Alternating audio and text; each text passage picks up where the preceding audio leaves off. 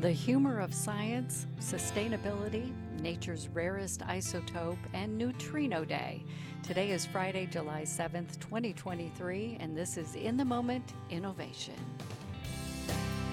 I'm Cara, Hetland, and we're broadcasting live from the 4850-foot level of the underground's Sanford Underground Research Facility.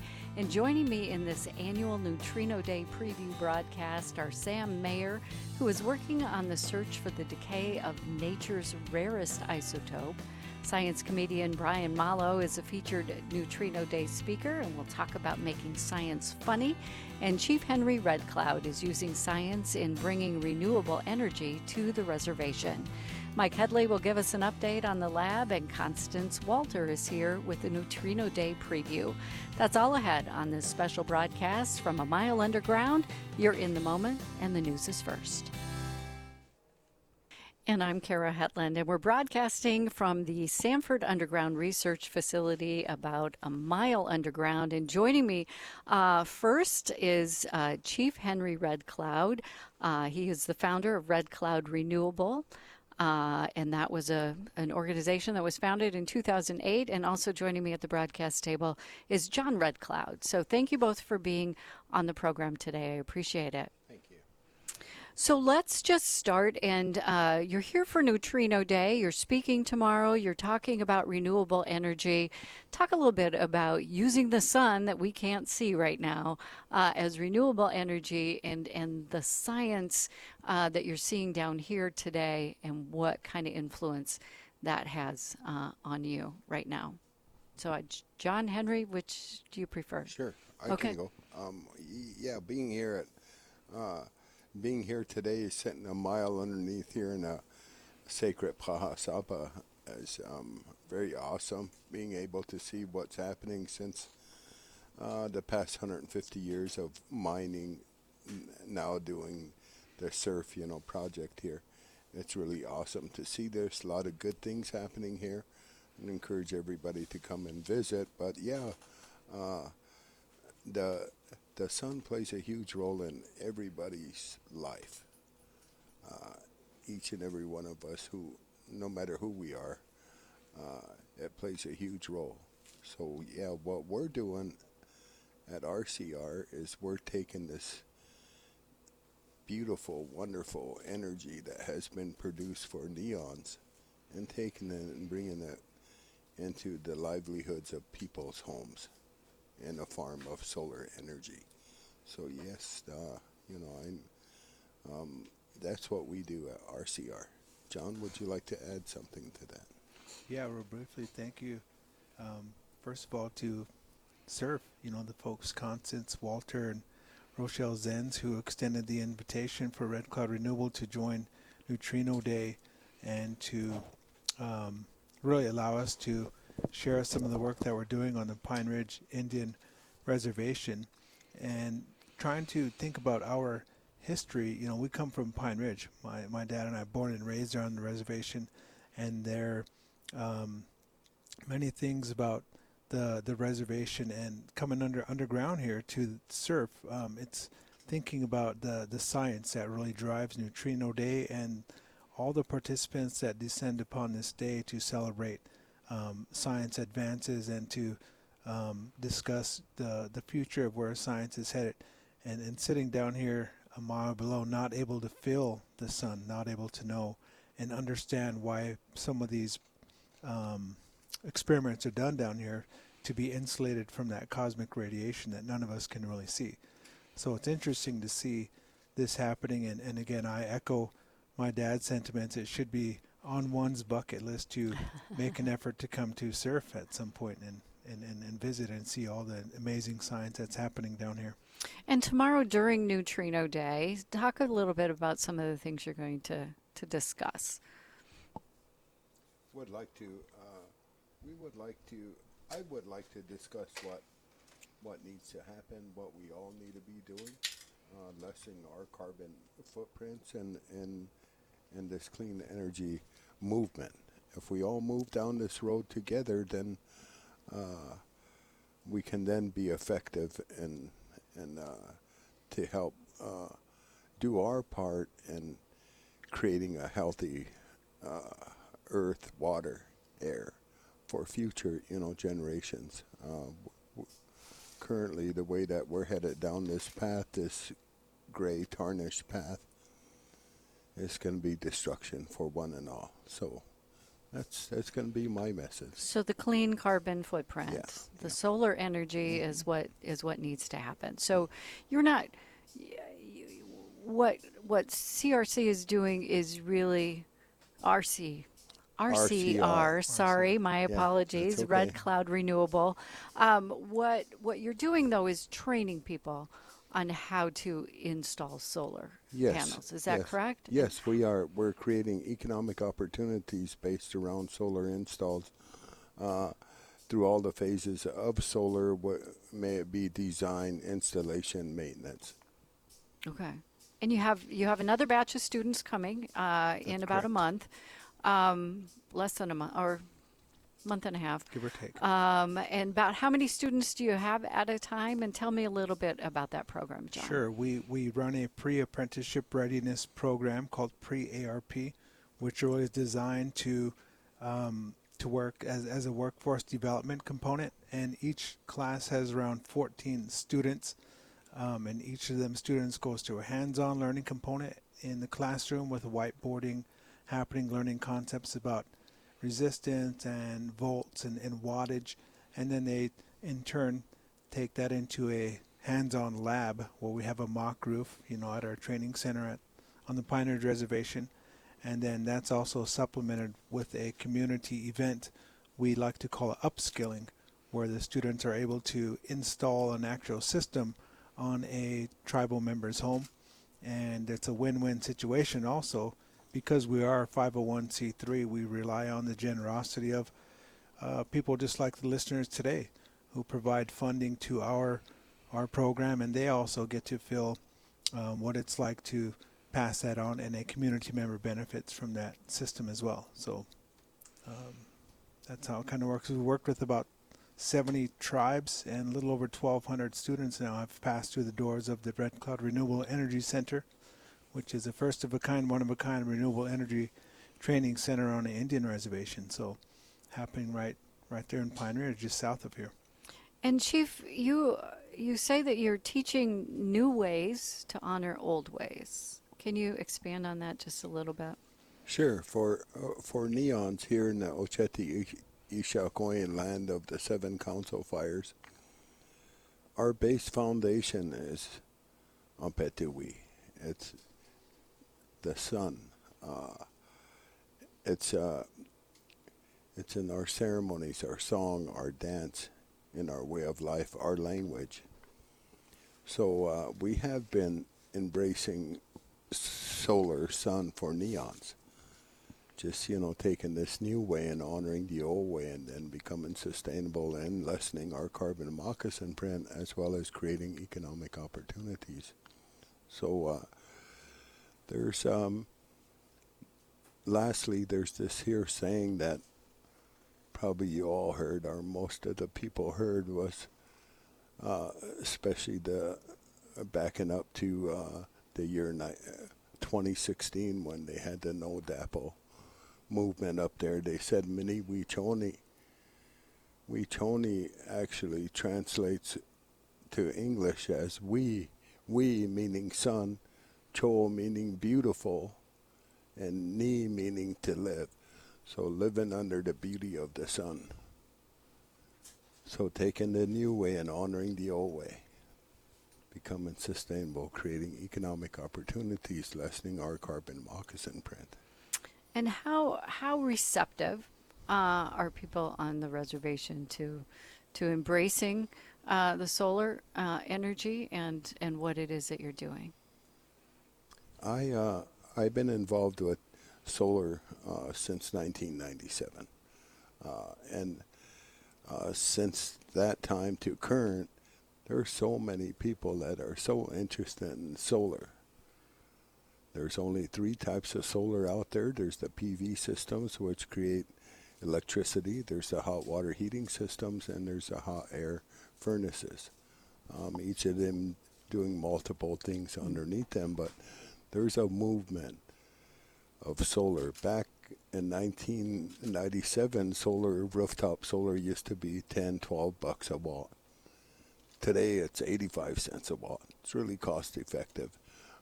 Where each and every one of us throughout the state of South Dakota, folks, we're the sunshine state. We're the regime of solar energy. Mm-hmm. So what we need to do is what we need to do as a whole of unity coming together is to go into legislation and change the net metering policy. Mm. Here in the lower 48, there's 2 states that don't have the net metering. It so happens to be North and South Dakota. So I encourage everybody throughout the state of South Dakota, let's get involved and let's change that. So then it can be more effective here in the state, here from small scale to large scale. Thank you. Thank you. I want to thank you both for taking time. Obviously can't go anywhere right now until we're finished, but thank you for being on the program today. Thank you. And for your involvement during Neutrino Day as well. Thank you. Welcome back to In the Moment Innovation. I'm Cara Hetland, and we're broadcasting from the 4850-foot level of the Sanford Underground Research Facility, SURF, and it is Neutrino Day weekend, Neutrino Day Saturday, and the keynote speaker is joining me now at the broadcast table, and Brian Mallow is here. He is a self-proclaimed Earth's premier science comedian and science communicator. So thanks for stopping by the broadcast table when you could be doing all these other things, well, right? I was in the neighborhood. I had an open spot. But you've been doing some science communications while you've been down here. So tell me a little bit about some of the things. I saw you in the really clean room doing a little broadcast, were you? Or Well, that wasn't live, although they have great Wi-Fi here. Turns out you wouldn't guess that. But I did a little live streaming we had some great tour guides here. So I streamed a little bit to Instagram. And then and when I talked to Mike, I streamed a little to my YouTube and Twitter and Facebook channels at Science Comedian. I'm very easy to find. Okay, at Science But Comedian. when I was in the clean room with, I think your next guest. Sam, yes. Yeah, Sam is one of the other speakers tomorrow. I didn't broadcast that. I just recorded some video. We were in there, and he showed me around, and it was very cool. So this is your first time here underground, but not really your first time going underground at a science facility. Right, and I previously visited, don't ask me what year, but I previously visited Snow Lab in Sudbury, Ontario. And that's that's in an active nickel mine. Okay. And so that was 5, 6, 7 years ago. Right. So that time I was a little concerned, not concerned, but I wondered if I would feel claustrophobic. You go down into this cage, a mile underground. There's no windows. You're completely underground. But, turned out I wasn't bothered by it at all. You don't think about it. It's big and vast, and it's really interesting. And I was actually supposed to be here in 2020. Yes, so was I. We've done this before. Yeah. No.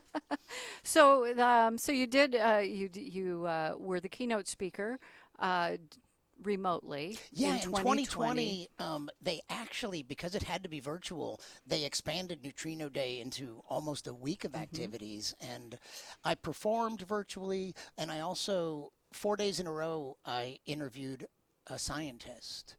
One was about the Big Bang, one was about dark matter, one was about neutrinos, and one was about the end of the universe. So I love interviewing scientists. I started out as a comedian, but I love science, and I love interviewing scientists and making sure it's understandable and interesting to the public. Mm-hmm. How do you do that? What's your secret? Give me some tips. What's your secret in doing that? That's a good question. I don't have a formula. I'm just driven by curiosity, and I'm very enthusiastic about the subject. I think sometimes I get good interviews just because of that. I'm interested in the subject and the person, even if I know nothing about it, then I just want to know more. And I mean, how can you not be interested? We're a mile underground studying these elusive particles, dark matter or neutrinos. So I just bring my curiosity, enthusiasm to it. I like to tell people my 85-year-old mother's listening. She needs to understand. Yeah. So talk to her. Exactly. You know, when I'm a comedian on stage, obviously humor is the main thing. When I'm interviewing someone, I realize that clarity is number one. I'm not a scientist. I want to make sure I understand it. But sometimes I also know maybe I understood that, but would my sister understand that? Mm-hmm. So clarity, then enthusiasm, then humor. And ideally it comes out if you're relaxed and you can be yourself. Mm-hmm. Maybe a little humor comes out. And how then do you turn that around and make science funny? Yeah, I don't know. How do you? That's just, you know, I always loved science first, way before I thought about becoming a comedian. So when I became a comedian, it was pretty natural for it to be a little geeky. I just have sort of a science worldview, and I love drawing from the language of science, metaphors, and it's not that every joke is educational. Not every joke is about science. It might be that I noticed when my mother would lose weight, my father would gain weight. When my father lost weight, my mother gained weight. It was like the conservation of mass within our family. And I had a theory that you never actually lose weight. You just give it to somebody else. Fat can be neither created nor destroyed. So is that educational? I don't know. But it's drawing from the language and ideas of science, but then applying it to anything. So it's not that I'm always talking about science, but there's something about the science worldview. I used to do a show called Rational Comedy for an Irrational Planet. And I like it because I feel like my sensibilities were formed as much by, I grew up reading science fiction, and especially Isaac Asimov, Arthur C. Clarke, and they wrote a lot of nonfiction. They wrote even more nonfiction than science fiction. Maybe not everyone knows that. And Asimov was such a good explainer of things. Extremely clear. He could take you to a complex place without losing you, and he wrote with personality and humor. So I feel like my sensibilities were formed as much by him as by George Carlin and early comedians I liked. Okay. And tomorrow at 4:00 as the keynote speaker. And so since you've done this virtually, how did you have to change things up to be in person, do you think? Well, it's not changing. This is just going back to the way it always was. I don't have to change it up for this. The virtual experience was a little strange. Neutrino Day 2020, that was one of my first experiences being alone in a room in my house, performing stand-up comedy directly to a camera and not seeing the audience. No reaction. Right. At some point I was like, how do I even know I haven't lost the internet connection? For all I know, the past half hour, I've only been talking to my camera. The joke's on you, right? Yeah. So that was something that, and people might not realize that stand-up comedy might seem like a monologue, but it's a dialogue. I'm counting on this response from the audience, and it's a little bit of a dance, and I establish a rhythm with the laughter. And when it wasn't there, all of a sudden you go, oh, okay, so it's all on me to just find the right rhythm. Mm-hmm. So being on stage, that's just easy in comparison. Something you're looking forward to. And what should the audience look forward to? Just a good time, mostly. It's I'm a comedian. I'm not a scientist. I'm there to make you laugh. We might learn a couple little things about science, but mostly it's just going to be a good time and science flavored. If there's a message, sometimes even if I feel like some stuff that's not explicitly educational,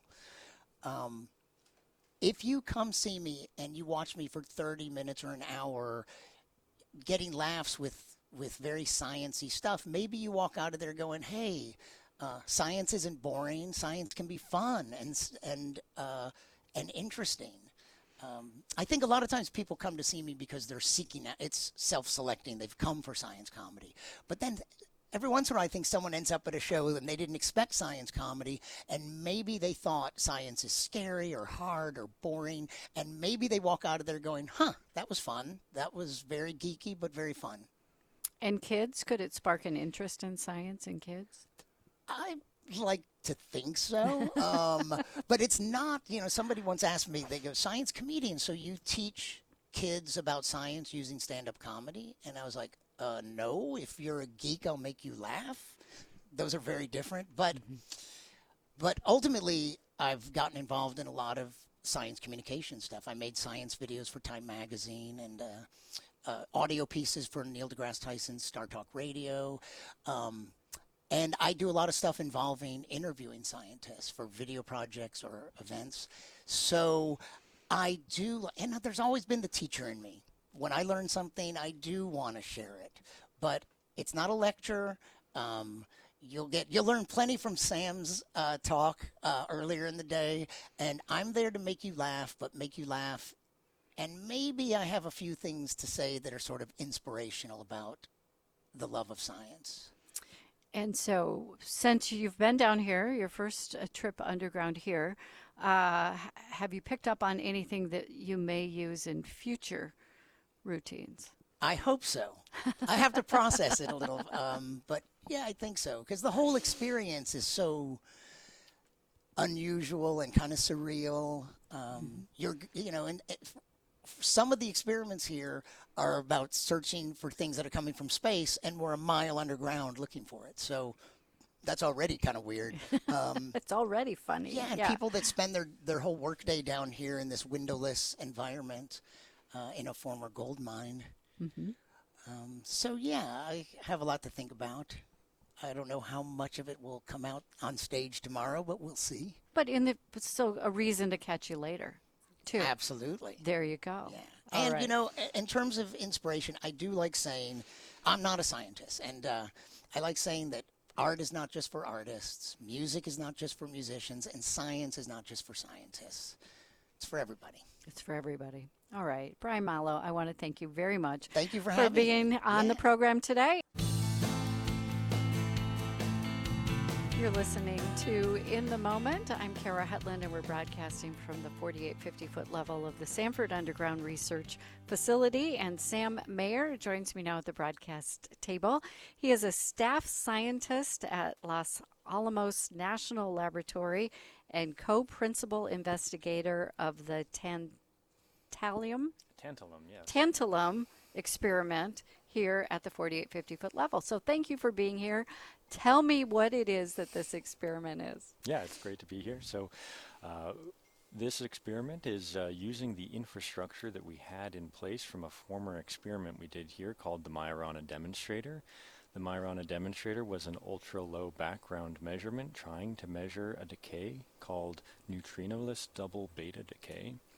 And after we finished this experiment in 2021, we then moved to do another experiment that took advantage of this existing configuration we had to try to measure a pretty unusual decay in one particular isotope of the element called tantalum. So it has an unusual nuclear arrangement where it's stuck in something called an excited state. Tantalum 180 is stuck in this metastable state. Now, that's pretty unusual because, in general, most of these excited states decay immediately, and some of these isomers will decay in a few seconds or minutes. However, this isomer has never been observed to decay at all, ever. As far as we know, nobody's ever measured it. So in the last 100 years, a number of people have tried to do this, but because we have this ultra-low background configuration present from these previous experiments, we were able to put in a large amount of tantalum metal inside of the detector. And as a result, we are able to make a world-leading measurement that so far, after taking data for a year, gives us a factor of 100 or 1,000 better measurement than anybody's ever been able to do. And so hopefully within the next year we'll fully cover all the available space where this could occur, and we'll actually make a measurement to observe this decay. You'll see it. We hope so, yeah. So we're about a factor of 10 right now below where we expect the maximum to the lifetime of this decay could exist, and within another year, we expect to cover about a factor of 5 more. So if we're lucky, we'll cover it pretty quickly here in the next year. So tell me what the hypothesis, what the theory is with this decay process? Explain that just a little bit. Sure, yeah. So an isomer is just a nucleus can be in an excited state, and an isomer is just when that excited state lives a little longer than you expected it to. And there's these properties of nuclei called spin, where the different excited states can have different spin levels, and so if those spin differences are very large, it is hard to emit a gamma ray that comes out with enough spin to make that jump. And so because it's a pretty low energy and a pretty high amount of spin, it turns out that makes it take a really long time for this decay to proceed if it occurs at all. But based on very well understood theoretical groundings, we have a very good idea of what that half-life should be, but this is a really excellent way to test out those theories, because there are no longer half-lives to measure than this one. This is the most extreme situation you can try to put your models to the test with. So use the example of the swing, because that's what made the most sense to me. That a swing just hangs straight until... Yeah, so if you picture an isomer, it's sort of like if a swing had swung back, and you see it has this potential energy, like it should just swing back forward, but for some reason it's stuck there, and there's something that you can't see that makes that kind of happen. So it just it looks a little bit funny when you look at it. You know that it should decay, should go back to the bottom when you've swung backwards, but it just hasn't made it there. And so an isomer is kind of like that. You've trapped some energy, and sometimes people refer to this as a spin trap. Okay, so that's a spin trap, and so you're hoping to watch it go back to normal? Right. So tantalum 180 is pretty unique in that all of the tantalum 180 that's present in nature is actually stuck in this excited state, because the ground state of tantalum 180 will decay within 8 hours half-life, and so if there were any present in nature, it would all have decayed a long time ago. So all of the tantalum 180 we see is stuck in this excited state. And as soon as it decays away from that excited state, it will then further decay out to something else.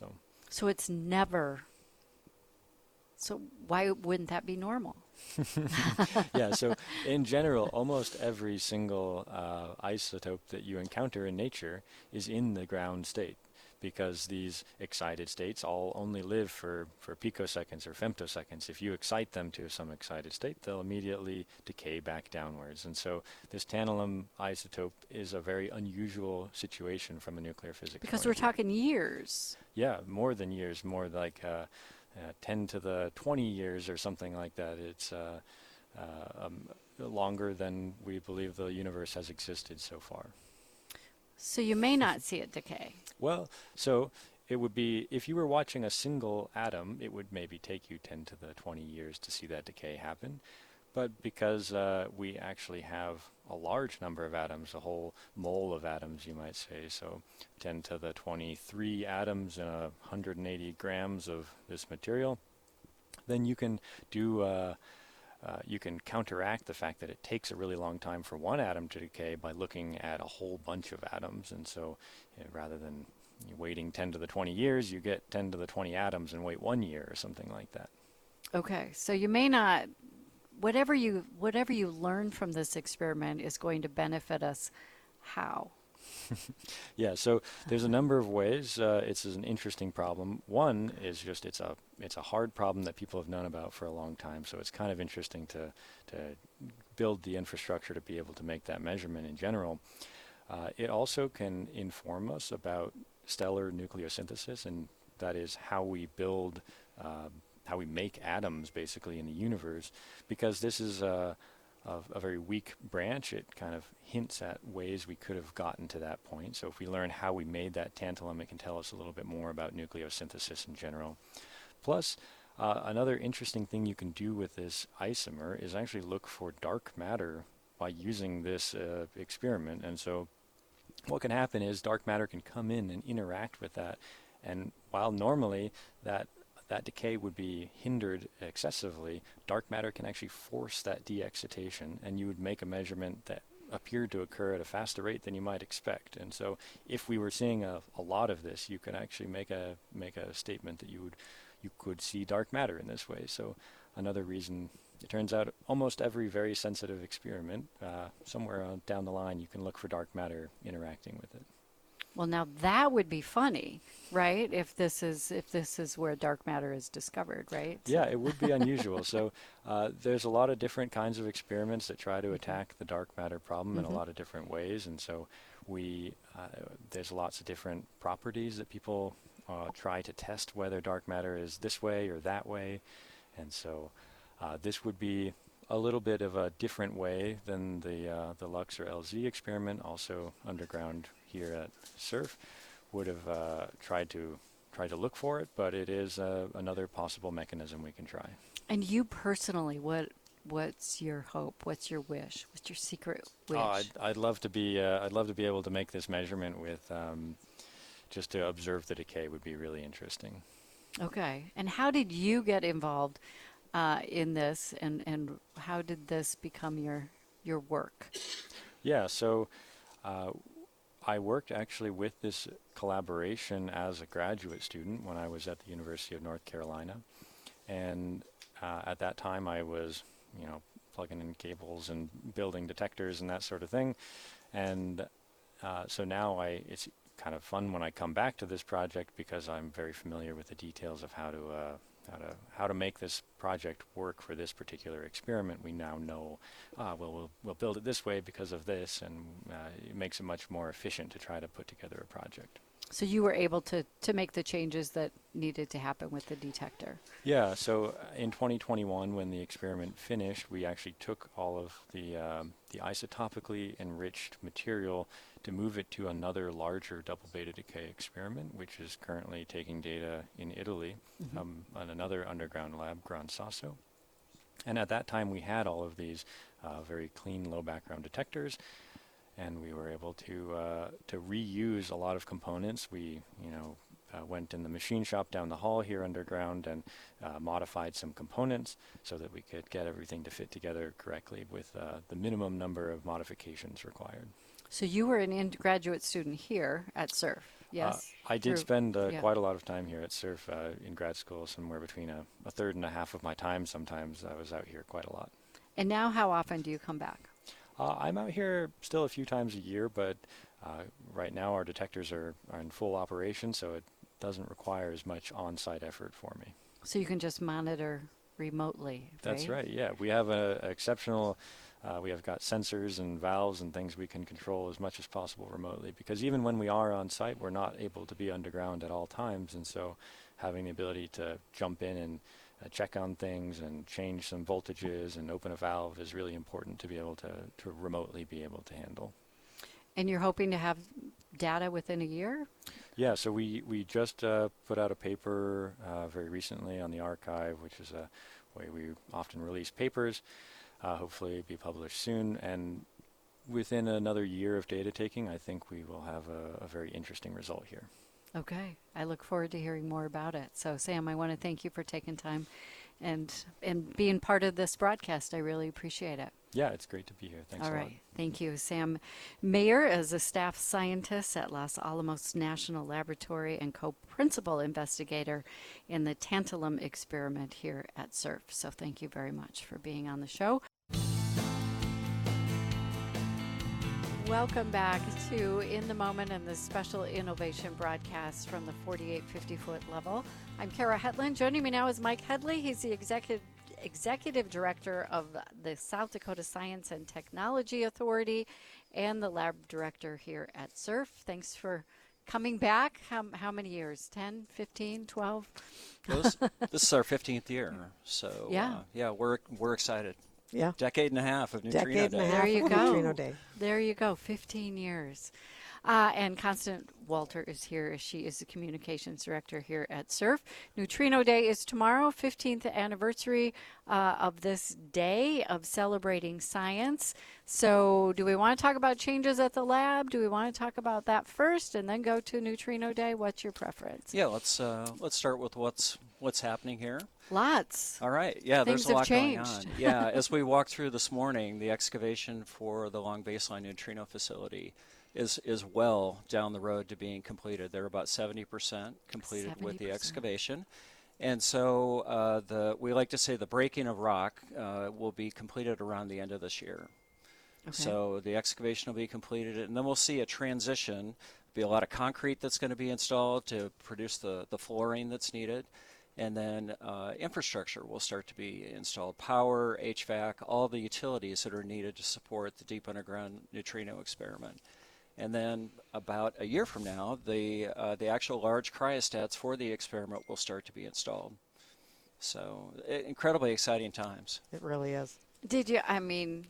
It's been a process to get to this point, right? Yeah, I've been here for 15 years as well, and yeah. There were a number of times along the way where we wondered if we were going to continue forward, and now the momentum is just incredible. We're going to see people coming here from 30 different countries from around the world. Our user base overall at SURF is now over 2,000 scientists, and so working with well over 200 institutions, and we're on the world stage, and the lab is really moving forward. We were fortunate enough to get $13 million from the South Dakota legislature this last winter, and so we're making plans to build out even more space for additional experiments that would come around the beginning of this next decade. So you have scientists who want to come, that are asking to come, asking for space? The need for underground space in the world far exceeds the capacity right now, and so there are a number of labs around the world that are trying to get funding to expand to be able to fill the need. Everyone wants to host the best science in the world at their location, and you got to have space underground to do it. So everyone is, pushing to expand, and we're doing that as well. So we hear a lot about the big experiments and the neutrino baseline experiment, but talk a little bit about some of the smaller ones and some of the partnerships that you have here in the state as well. Sure. We do a lot of work with biology groups here in the state. Scientists from Black Hills State University and South Dakota Mines. We host a number of biologists. We have just down the hall from us, we have an area where we take a look at all the various components of experiments that are coming underground and try and understand how much radiation are they, just kind of natural radiation, are they giving off? Are they going to cause problems for the experiment when it's actually constructed? And that's something we do in partnership with Black Hills State University. Okay. So let's. So the process of, give us as we were walking through one tunnel, it was very kind of enclosing, and then there were areas that were just giant. So as we were coming through, talk a little bit about some of that you had some space, but you had to expand it as well, and the routine, the number of blasts a day that happen to remove that rock. So talk a little bit about that process. Yeah, so in general, Tyson Mining Company is the company that's doing the excavation work under contract to Fermilab. And so they generally will blast twice per day, generally 5:30 in the morning and 5:30 in the evening. And then in between those times, they're removing that rock and then drilling out additional holes that'll be loaded with explosives to do the blast at the end of the shift. And you're absolutely right. The scale of the what we call drifts, or the tunnels, is much bigger than what we've had before. And so the tunnels in general for the LBNF dune excavation are 6 meters in height and 5 meters wide. And so, roughly 18 feet by roughly 15 feet. And so they have to be that big to be able to get the large equipment into the caverns. And the caverns that are being excavated are massive. I always try and tell people, if you can picture a loaf of bread, so kind of flat corners at the bottom but rounded at the top, that is a loaf of bread that's 475 feet long, 90 feet tall, and 65 feet wide, times 2. And those are the scale of the detector caverns that are being constructed for the LBNF Dune project.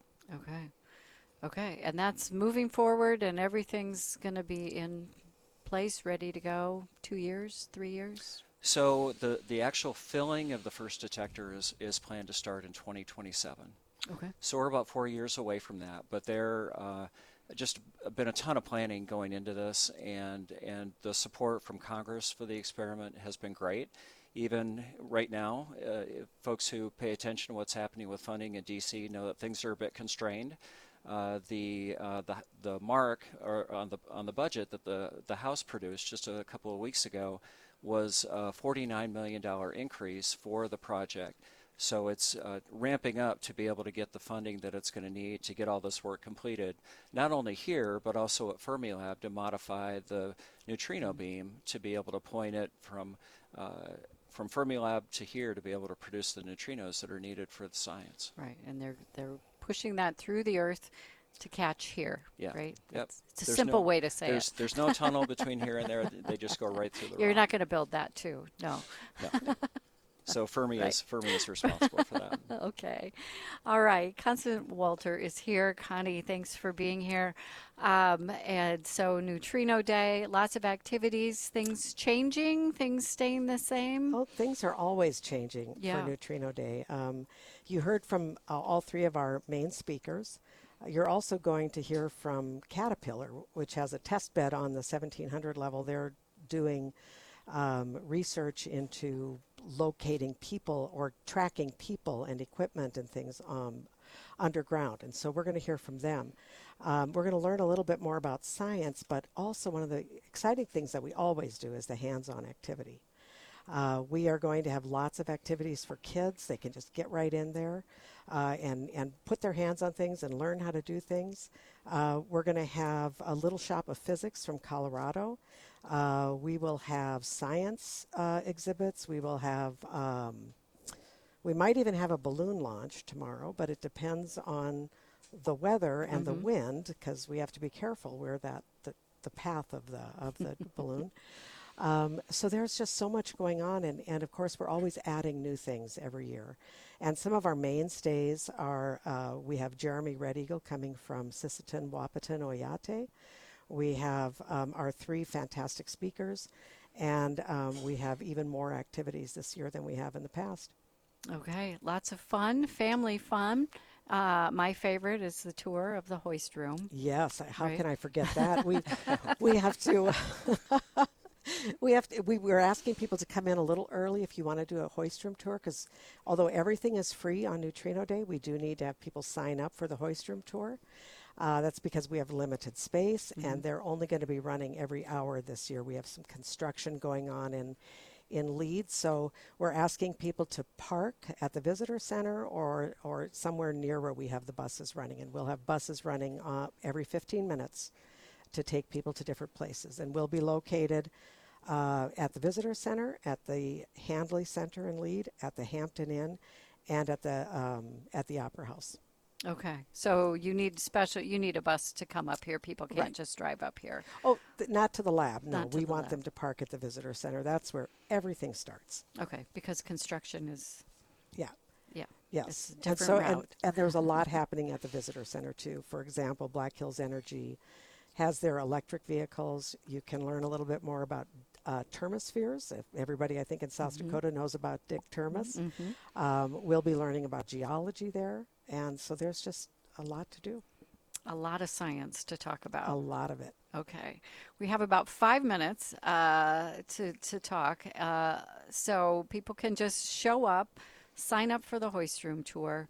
And you have speeches. Do you have the times of the speeches? Brian's at 4 o'clock. That. We have our keynote is at 4 o'clock. And let's see, what are the other times? Mike, did you write that down anywhere? No, I didn't. Sorry. That's okay.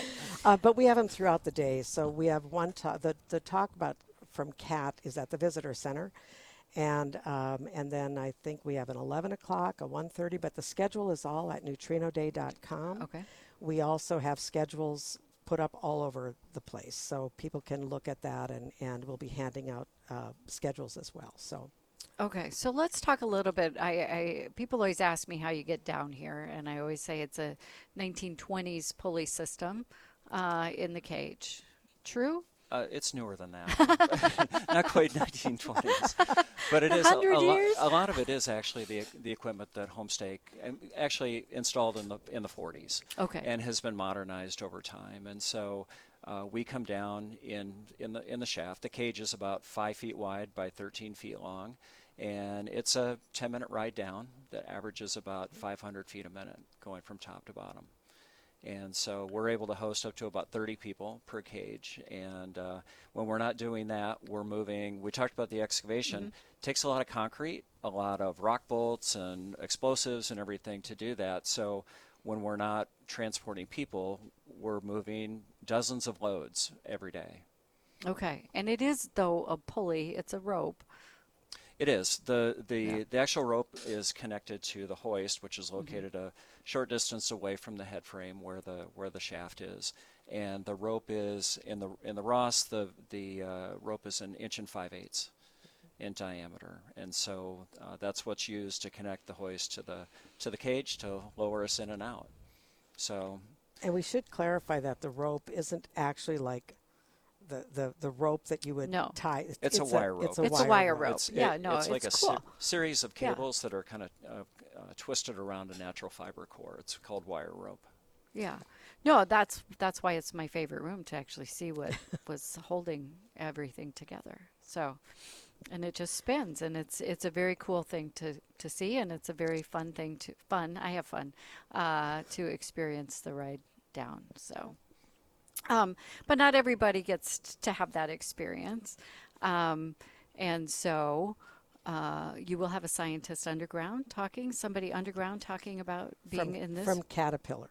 Caterpillar will be underground. On the 1700 level, and Dan Pierce is going to talk about the systems they're using underground to help track people and equipment. And it's Dan is a great speaker. He's a lot of fun to listen to, and I think people will learn a lot from that and enjoy it a great deal. Okay. What else do people need to know about the lab in the last minute or so that we have of this broadcast that you want to make sure people understand as you're talking about millions of dollars coming here? Yeah. What do you want to say? Well, we maybe just give an update on the economic impact of the lab. So a few months ago, we updated our economic impact analysis, and in this decade alone, in South Dakota alone, we'll be having a $2 billion impact on the economy in the state. 1,200 jobs. Not all of those 1,200 will be located at SERP, but just kind of statewide, the number of jobs that we're contributing to is 1,200. We have if you count all the noses of all the contractors and our staff and everything, we have about 400 full-time staff members who are working up at SERF right now. Wow. That's you've expanded a lot in we 15 have. years. Yeah, we're growing. Right. I want to say you've built it from the ground up, but you've really built it from the ground down. Right. Right. Right. Yeah. Okay. Mike, I want to thank you for taking time. And Connie, thanks again. Thanks for letting us always come down and see for ourselves and get these updates. I really appreciate it, and getting to meet the fabulous speakers as well. So thank you. Thank you, Cara. Thank for letting us. Thank you all for coming out. For being here. I want to give a special shout out to Colton Nicholson, engineer extraordinaire, getting us on the air and connected, and Ellen Kessler and Ari Youngerman back at the ranch in Vermilion in the studio. So thanks all very much. That'll do it for this live broadcast from the 4850-foot level. You're listening to In the Moment.